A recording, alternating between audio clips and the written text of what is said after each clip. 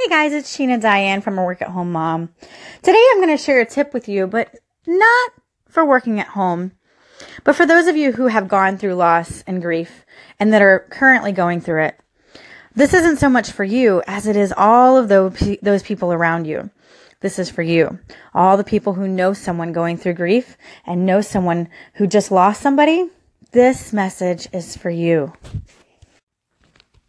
So, when you first lose someone, all of your friends and family members come out and they help console you. And it's really a wonderful thing because they're there for you. You know, my church set up a food train for me. And it was the amount of support was just amazing. My community came together and just with open arms tried to help me and my husband and my kids as much as possible. And it was amazing. I even have a friend who moved up north that drove all the way from up north to be with me the day that my husband had to go back to work so I wouldn't be alone that first day that it had happened after everything. She came down so I wouldn't be alone that day. And it meant so much to me. And I have 4 aunts. My mom has 4 sisters. She was number 5. So 5 girls in the family. And all my aunts were calling me. And of course, you know, they're going through grief as well.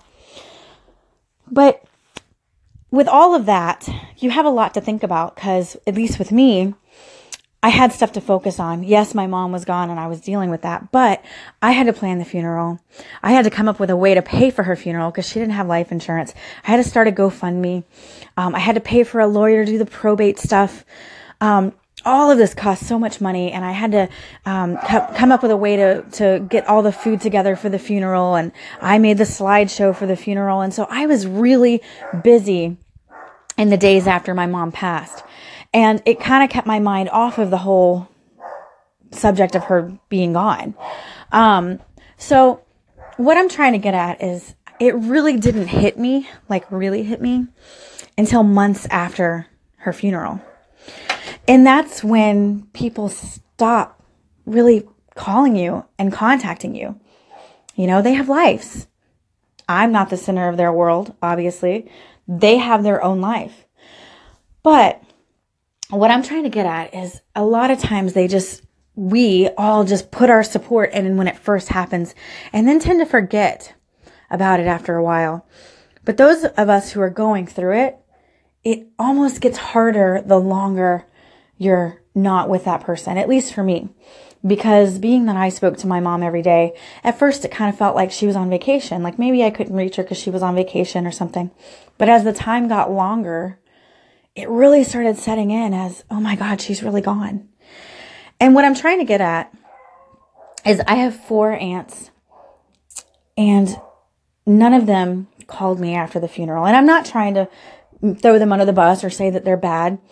But what I'm trying to say is nobody even called to say, hey, how you doing this Thanksgiving? I know it must be hard. None of them. And it's not just about them. It's about everyone because I think we all kind of have this idea of, oh, I don't want to bother them. They're going through a lot. Oh, it must be hard. I'm not going to call them. But I think that's the opposite of what we need, at least for me. It makes me feel so good when I hear from somebody in my family, even if it's just a Facebook message that says, hey, I was thinking about you. How you doing today? That makes my day. It makes me feel good. But the fact that I haven't received any calls from anyone, even asking how I'm doing, it almost makes it like silent. It makes it almost worse, like nobody's really thinking about me or anything. And I know I'm not the center of their world. I get that. But I feel like as a person who loves someone, I want them to feel my love and I want them to know I'm thinking about them. So just recently, actually, it was right after my mom passed, maybe like 3 or 4 months. One of my really good friends lost her husband. It was a worse situation and I couldn't imagine going through what she went through. So it was a normal Saturday. Her husband says, hey, I'm going to go lay down. Normal thing that he did for a Saturday. She goes into the bedroom to check on him and say, hey, do you want some lunch? When she goes to roll him over, he's completely blue. And she knows right away that he's gone. He had a massive heart attack in his sleep. Very similar to what happened to my mom, except for it happened at their house. Now, this was even a worse situation because she had to call 911. And because it was a weekend, the kids were home. And she had to hide the fact that her husband was dead from the kids. The ambulance was coming in, and so she had to say, no, stay in your room. I couldn't imagine having to go through that. But because I knew what it was like to be grieving, I made a point to go over to her house at least once a week. Call her once a week, go over to her house once a week. And I still try and make a point of doing that today. We even get our nails done once a month together. And the reason I do this is not only because I love her as a person and as a friend, but I also know what it's like. Now, I couldn't imagine losing my husband. Losing my mom was hard enough, but Johnny is my rock. And without him, I wouldn't be able to survive. He is also our financial stabler. Without him, we would lose our house and everything. So I couldn't imagine going through what she's going through with her husband gone. That's such a big, huge thing. But what I'm trying to get at with this story is that I try really hard to let her know all the time that I'm thinking about her, even if it's just a text on Facebook saying, hey, how you doing today? Because nobody is doing that for me. And I feel like if somebody was, it would almost make me feel better. And I believe that's why Anchor has been such a huge therapeutic thing for me, because I'm getting feedback from people and being able to talk to people about what I'm feeling. And I'm not getting that from my friends or family.